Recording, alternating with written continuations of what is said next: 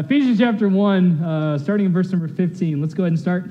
This is kind of the conclusion of this chapter. Remember, when Paul wrote this epistle, there were no chapter and verse breakdowns. That came later to help us kind of understand a little bit more clearly. But in this latter portion of the chapter, Paul is really giving his prayer to the church at Ephesus and to the Ephesian Christians there. So here he says in verse 15 again, as way of review, Wherefore I also, after I heard of your faith in the Lord Jesus. Remember, he's in prison when he was written many of these epistles to the churches. So he heard of their faith because it had spread.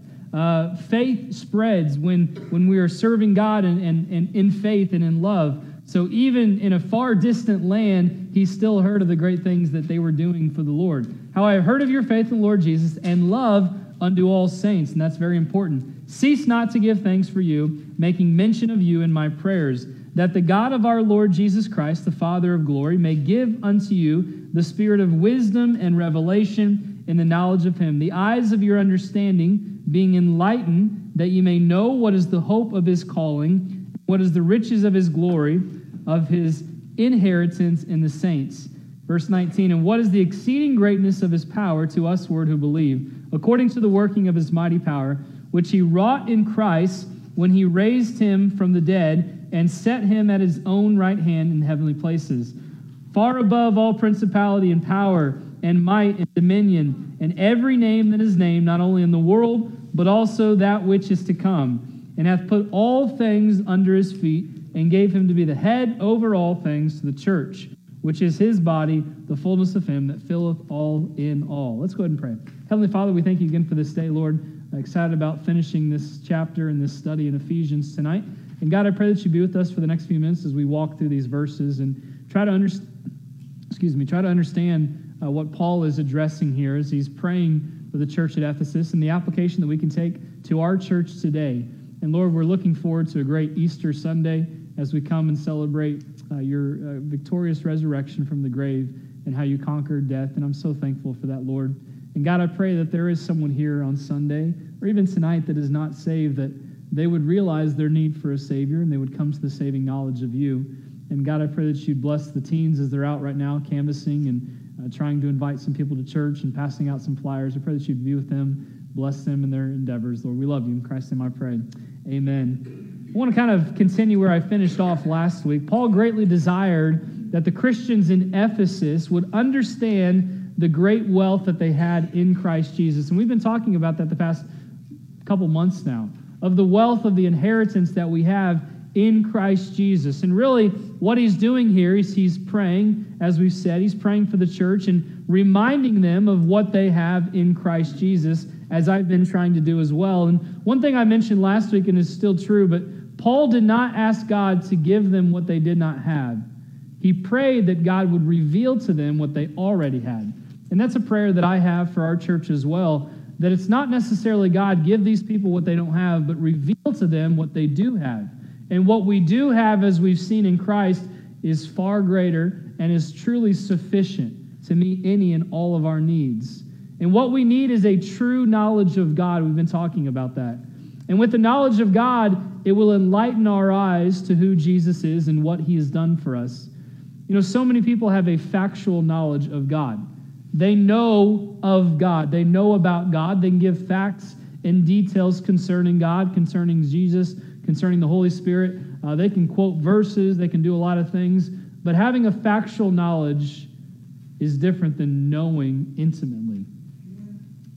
And what Paul really is trying to get across here is that he desires that this church, and really for us today, since we're reading his epistle, he desires that we know intimately Jesus Christ, that we know who Christ is.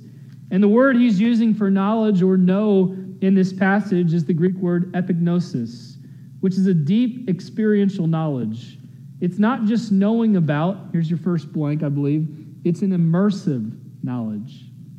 An immersive knowledge. Let me share a quick story to help us grasp the difference of knowing God and having a knowledge of God. There was a master musician that was finally ready to listen to the results of his students' efforts. He had done all that he could to teach them to play the music. Now the moment had come for the prize students to play his instruments. Bill was a very talented fellow. He had mastered every note on the very difficult manuscript and did so with great pride. On cue, he proceeded to show off his talent as the notes flew out of his instrument. When he had finished his piece, he took a deep breath and asked his teacher, "Well, what do you think, Professor? Did I pass?" To Bill's amazement, the professor was not pleased with his performance. Using drawn-out phrases that were filled with passion, the master musician said, "You played all the notes, but you did not play the music." You see, there's a difference in playing the notes and playing the music. So many individuals have all the techniques down, but they don't have a close relationship that reveals Jesus Christ to others, and that's what's most important.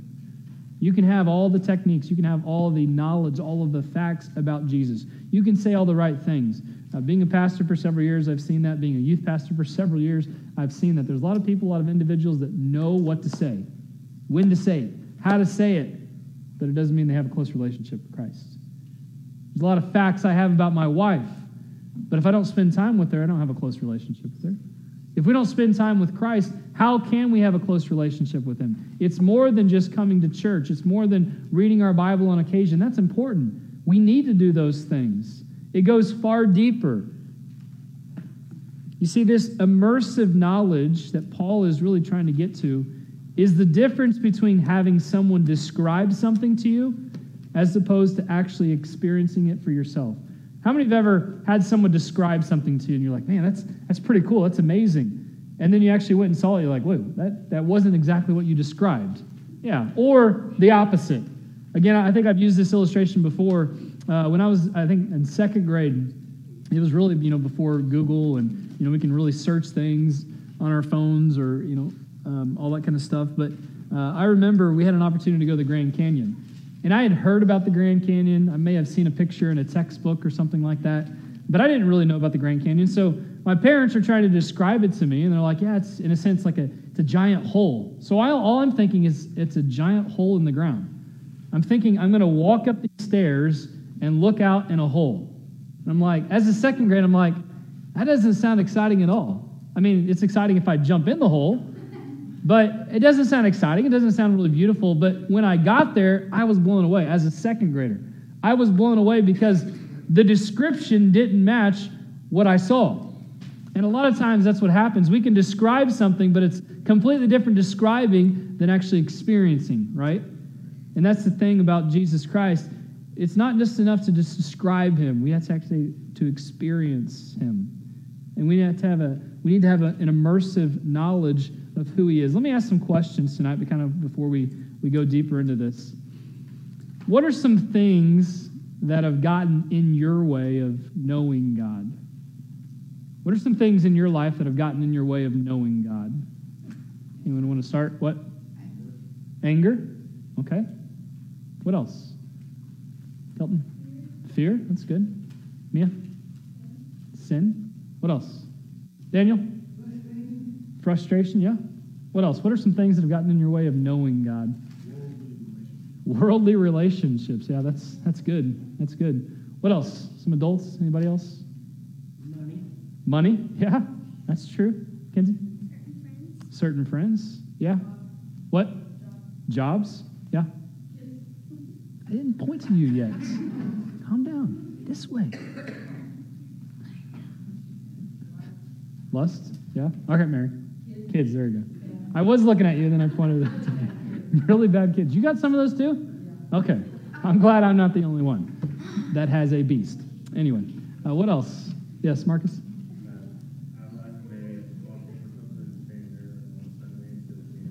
Say that again. I guess following a football team. Oh, okay, yeah, sports, yeah. Doing more for them Yeah, than we did. exactly.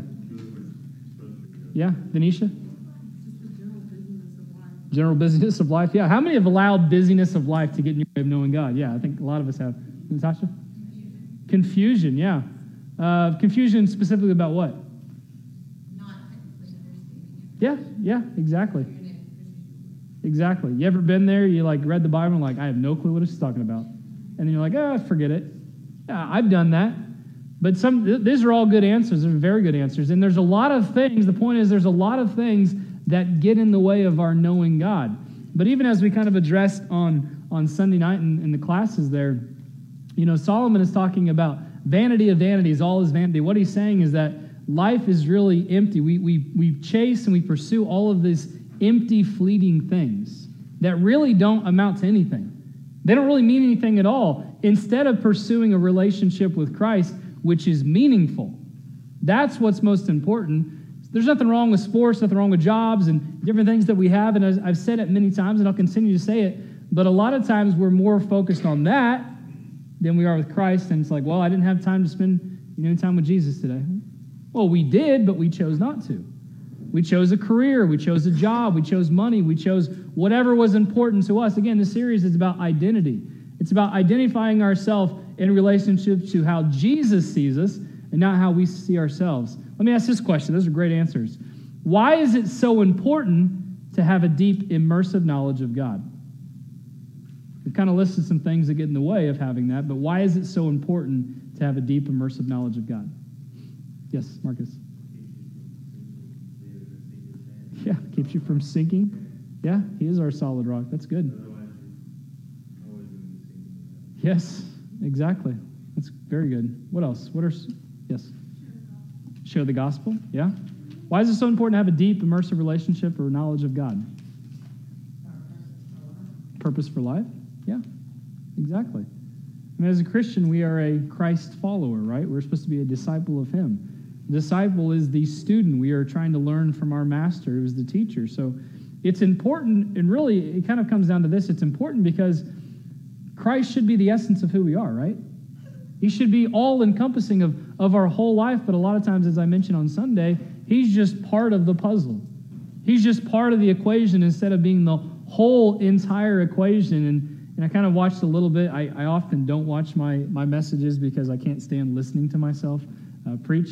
But I listened to a little bit, and I got convicted again, even in the part where I was getting passionate on Sunday, because we so often identify ourselves based on everything other than Jesus Christ and his word.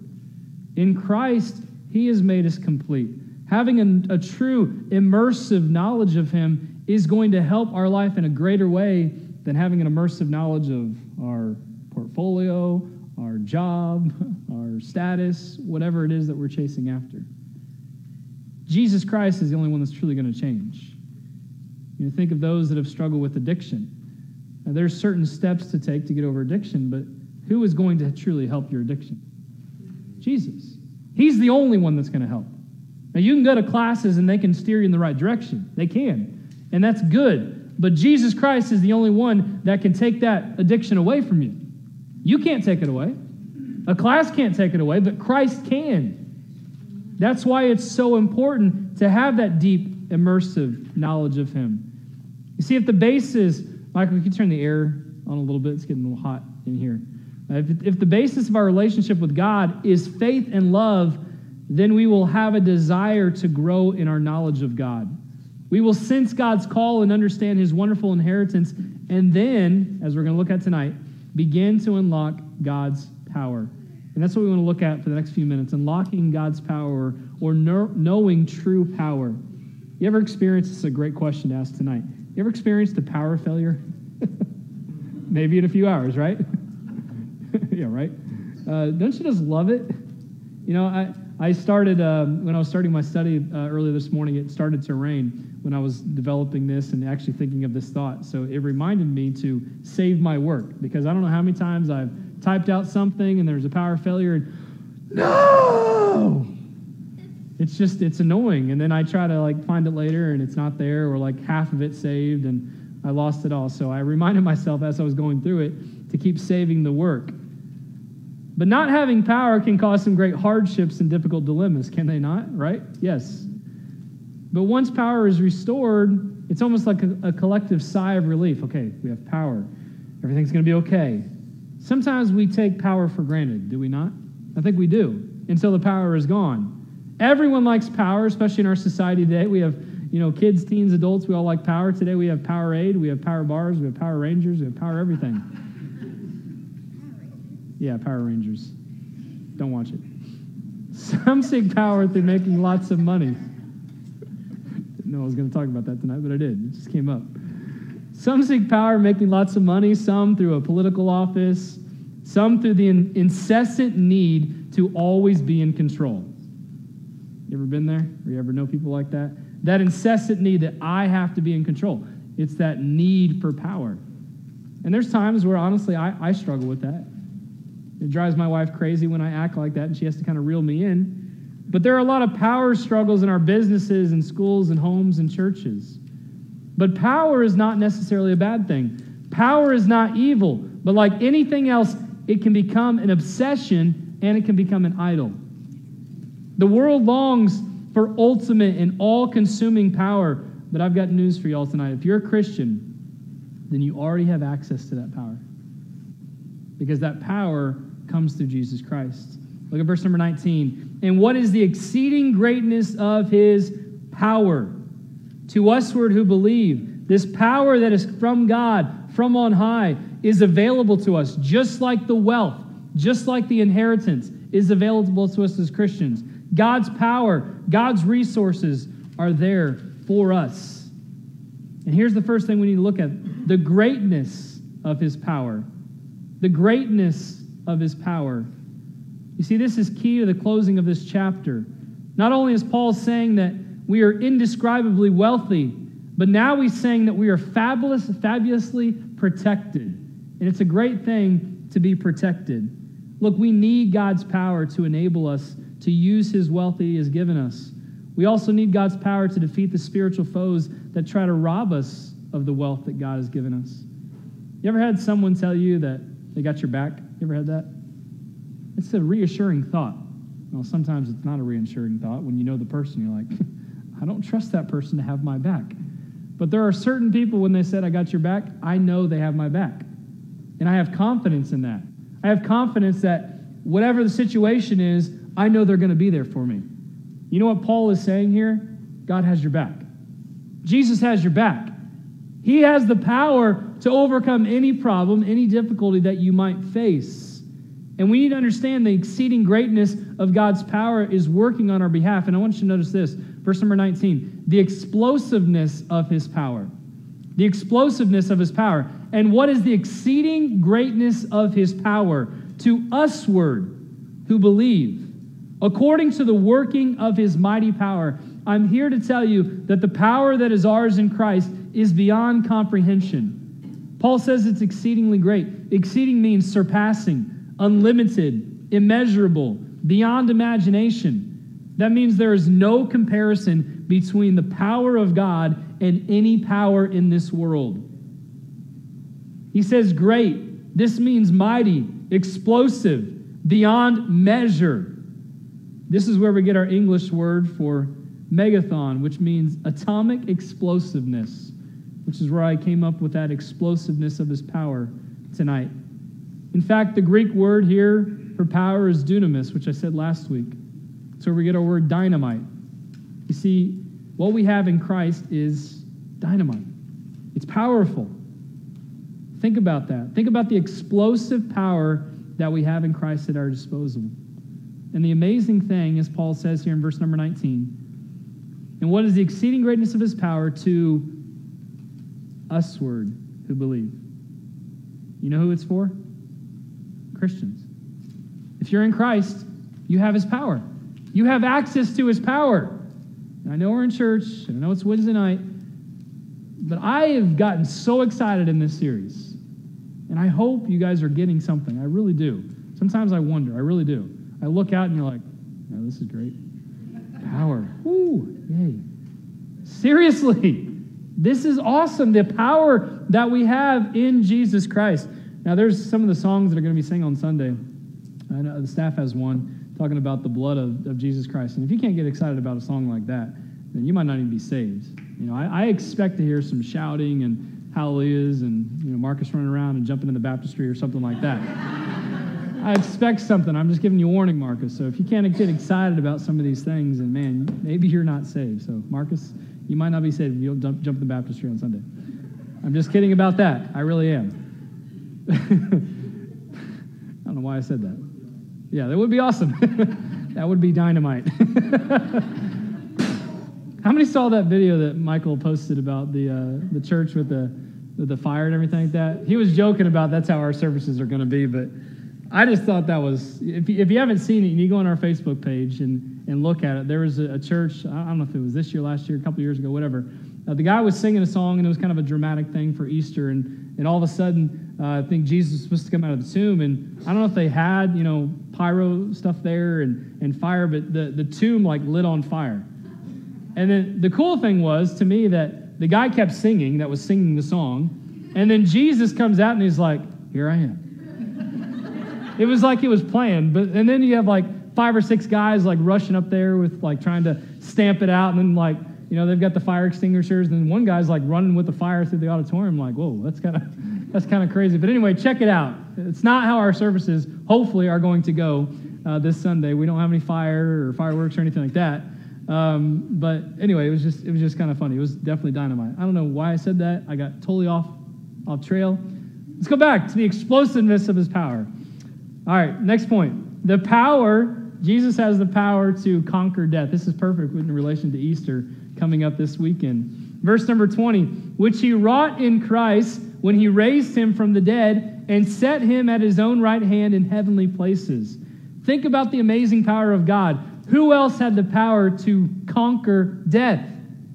No one. All of those other religious leaders, still in the grave. But Jesus Christ is not in the grave. He conquered death. He rose victoriously. And I've got this down. There are so many powers in this world that can take life, but there is only one power that can give life.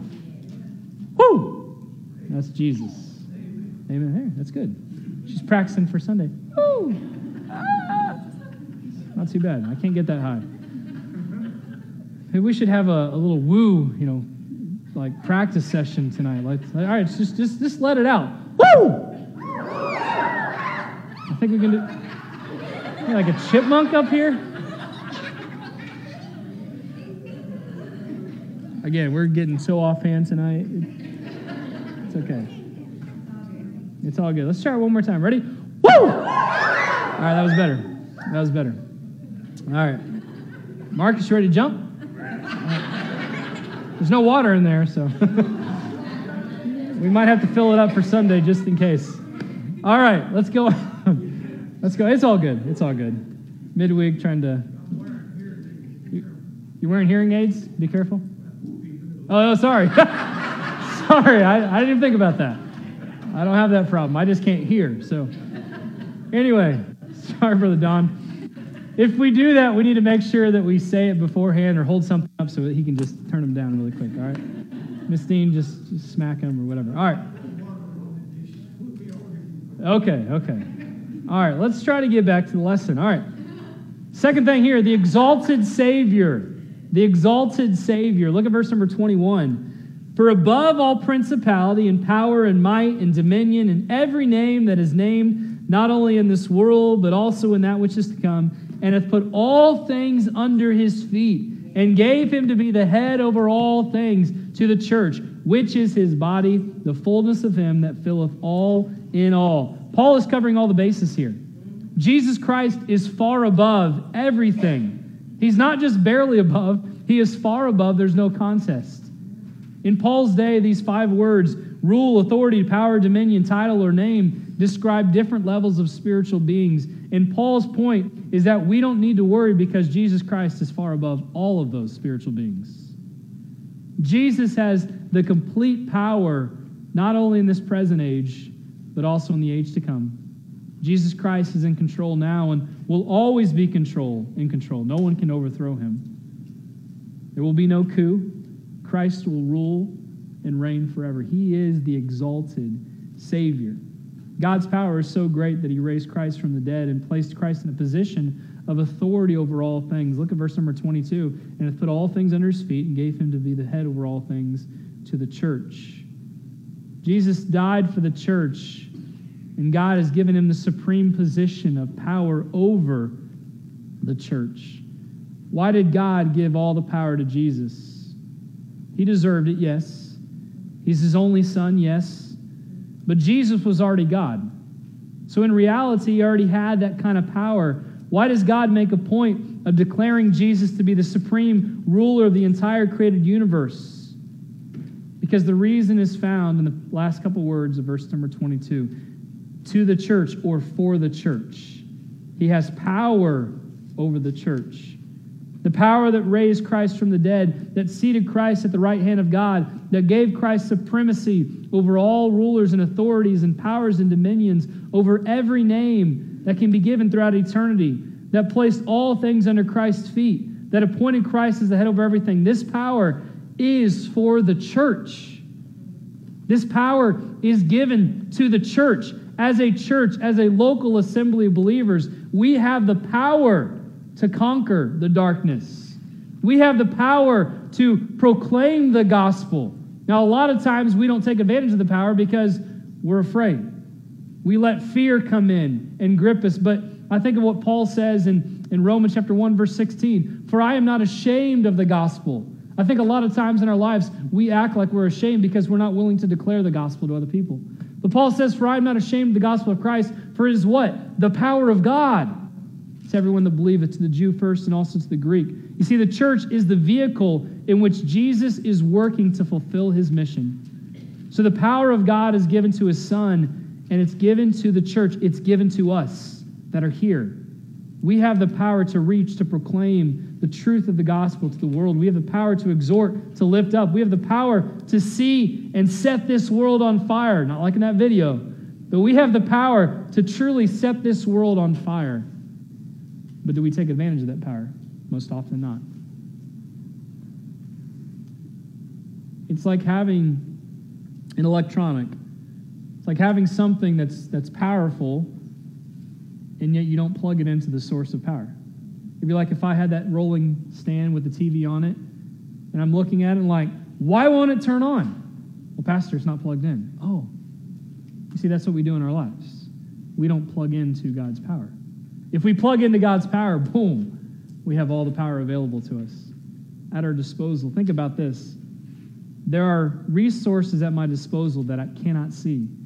There's a power working on my behalf that I can't tangibly touch. There is wisdom and understanding that is accessible to me only through Jesus. These supernatural resources are available to me if I just go and access them. What should this produce in me? It should produce a confidence and a courage that is untouchable.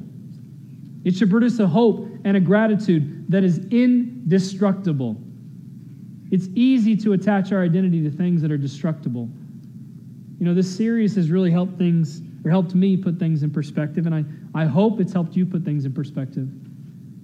And really, this, for me, it goes back to probably 2011, 2012, before Logan came and then before he died. And really, it's been about 7 years since his death, and I feel like I'm just starting to figure out and understand who I really am in Christ. And I fear that there are so many Christians that don't understand who they are in Christ. He's given us his word to tell us who we are, and yet we're chasing everything else, trying to figure out who we are, trying to gain our identity in something that doesn't matter, something that's meaningless, something that's vain, that's vanity, something that's empty, as Solomon said. All those things, they don't matter. God has to take things away from me at times because I think I put too much effort, too much energy into things that really are worthless. Instead of putting my time into seeking him and having a passionate knowledge and immersive knowledge of Jesus Christ. You see, my identity is not tied to the things of this world, or it shouldn't be tied to the things of this world. Because in this life, we can lose things in the blink of an eye, can we not? You know, think about the storms, and I mean, there might be something that happened tonight and someone lose their house and all their possessions. Happened in a blink of an eye. Well, if your identity is tied to those possessions, then you're devastated. But even if you lose everything on this earth, you still have everything in Christ. Aren't you thankful for that? You know, I've thought about this because there's been people that have passed away here recently, and it is a sad thing. But losing someone, if they're a Christian, it's not the end. If you're a Christian, you'll see them again. So yeah, it's sad. It is, and trust me, I'm not demeaning anything. And or belittling anything, but it is sad, but it's actually very joyful, or it should be. Because I get to see them again. Because this life that I'm living is just temporary. It's not everlasting. But the attachment we have to Christ is eternal. It's never ending. When life happens, and it will, it's going to knock us down. It may cause us to go under, and it causes so many people to go under farther than they should. Some people, it causes them to sink. I've seen too many Christians that have allowed life to sink them, to devastate them. And people, honestly, and I'm not trying to say this in a negative way, but sometimes people just can't get over the past. They can't get over the hurt. I've seen it in my life. I've seen it in people's posts on Facebook. It's because they're tying their identity to something that your identity wasn't supposed to be tied to. But when you tie it to Christ, it doesn't matter what happens. Because in Christ, you have everything you need. You have everything you need to conquer anything, to be triumphant, to be victorious. You see, we need more Christians who have an identity in Christ rather than an identity in their circumstances. We need more Christians who determine, and get this down, to have a buoyant faith. You know what a buoy is? It's one of those things out in the ocean, out in the water. A lot of times when those waves come over, it kind of knocks it down. It might even go under a little bit. But what's the great thing about a buoy? It pops back up. And a lot of times the reason it pops back up is because it's anchored to something. Now there are times when the buoy is just out there floating, but you think of sometimes those buoys are anchored deep into the ocean floor or something else. So when the storms come, it knocks them over. But you know what happens? Boom, pops it back up. You see, if our identity is tied, anchored to Christ, when the storms come, when the waves come, it's going to knock us over. You know what it's going to do? We're going to bounce back up. Amen. You see, that's what we need. We need buoyant faith. I'm going to close with this. Kent Hughes, in his commentary, he relays a story he once heard from Dr. Bruce Waltke. Apparently, some time ago, there was a man who wanted to cross the frozen St. Lawrence River in Canada. Now, the man had his doubts about whether the ice could hold him, so he decided to first test it by placing his hands firmly upon it. So in a sense, he got down on all fours and put his hands on the ice to see if it would hold him, and if it didn't, he's going down. Afterwards, after mustering just a modicum of faith, a small amount of faith, he got down on his knees and began to shuffle. I could just see that, he's kind of crawling across, albeit gingerly, across the ice. When he got to the middle of the frozen river, trembling with fear, he suddenly heard a noise behind him. Looking back to his horror, he saw a team of horses pulling a carriage and making their way down the river. And upon reaching the river, the horses and the carriage in tow did not stop, but bolted right onto the ice and blew straight past him, while he remained there on all fours, turning a deep shade of crimson. Here's the thing. If only he had known how thick and firm the ice really was, he wouldn't have been crouched down in fear, trembling. But isn't this us many a times? I don't know, Lord. I don't know if I can step out in faith. I don't know if I can trust you. And then someone comes behind us and just blows by us. Well, what are they doing? They got more trust.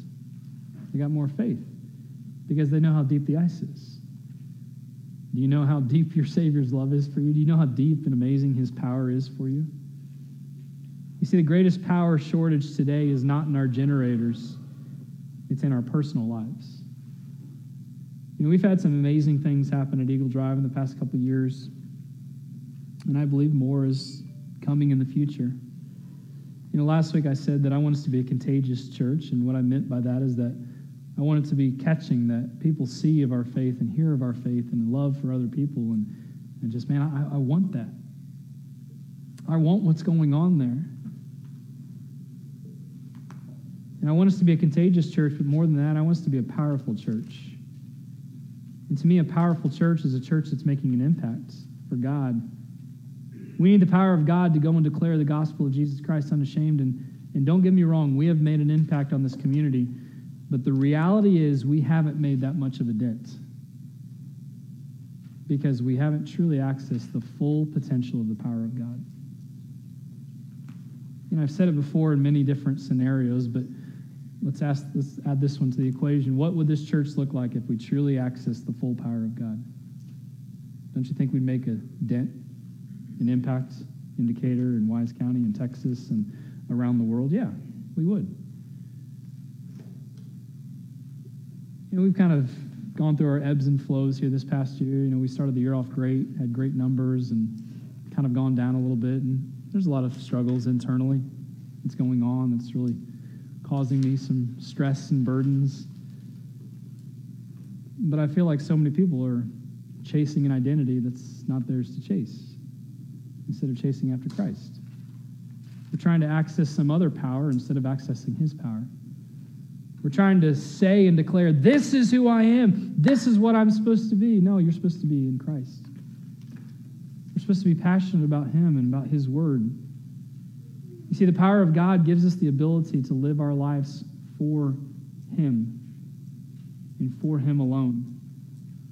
Just before World War II, a school in Itasca, Texas, caught fire and killed 263 children who could not escape. Afterwards, the town decided to never let that disaster occur again. So when they built the new school, they installed the best sprinkler system that money could buy. Reassured parents again began to send their children to the school. Within 7 years, the town had grown, and the school needed to be enlarged. As workmen began construction, the discovery was an appalling discovery. The best sprinkler system that money could buy had never been connected to the water line. Could you imagine that? They spent all this money having the best of the best, and yet they never connected it to the source of water. How often do we try to do the same thing in our lives when we're never truly connected to the power of God? The only way to know true power from God is to get plugged into God. And I think it's a fitting end to this chapter of what Paul is addressing our identity in Christ. You want to have an identity in Christ, then get plugged into Christ. Get plugged into God. Not plugging into yourselves, not plugging into something else, not plugging into your circumstances, plugging into God and his power. Because his power is what makes you strong. His power is what enables you to conquer any problem, any scenario, any difficulty that we'll ever face. We're not going to break into our groups tonight. I just want to ask a couple men to close us in prayer tonight. I really want to pray for our church. Pray for me, if you would, as a pastor, because as I said, there's things that I'm dealing with personally and internal struggles that really shouldn't happen, but it happens in churches all the time.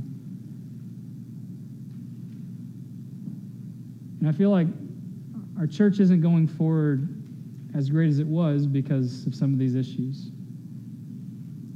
Because we're chasing an identity that's not ours to chase instead of chasing after Christ.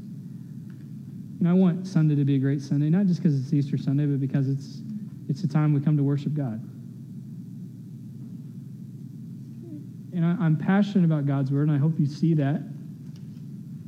I'm passionate about God's word, I'm passionate about this church, and I'm passionate about souls, and I'm passionate about the best for all of us. But we have to take the tools that we're given and allow God to use them in our life. It's so easy to hear a message like this or messages that I preach and like, man, that's for someone else. And we can name the names. And there's many people that have asked me, like, Pastor, you been in my home this week? Well, I actually wasn't thinking about you when I prepared the message. I was thinking of someone else. No, not really. But that's the Holy Spirit convicting us. So I just want to spend a few minutes closing tonight and just pray that God would continue to move his church, that we would be plugged into his power, not our own.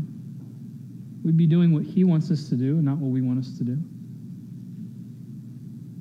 I want to know true power, and I believe that God wants to do an amazing thing in Eagle Drive Baptist Church, and I believe we're going to have a great Sunday. I really do. I hope we have to set out more chairs and have more people, but I'm thinking about next year. I think next year we should have to have another building or multiple services We should. But I'm telling you now that it won't happen if we're not plugged into God's power. And if we're more concerned with petty things than we are about knowing God and having a close relationship with Him. You know, we talked earlier in the year about possibly having to build, and that's still on the back burner, but we've kind of settled down a little bit. And it's because Christians, honestly, and I'm not trying to say this in a mean way because I'm putting myself under the bus here. We're more concerned with ourselves than we are with Jesus Christ. I don't know how many times God has hit me upside the head with that fact over the past several months and years since I've been here. Chris, forget about yourself. Focus on me. Focus on my word. Focus on what I want you to do and not what others say or what you think. Because what you think is not always best. But what I know is best.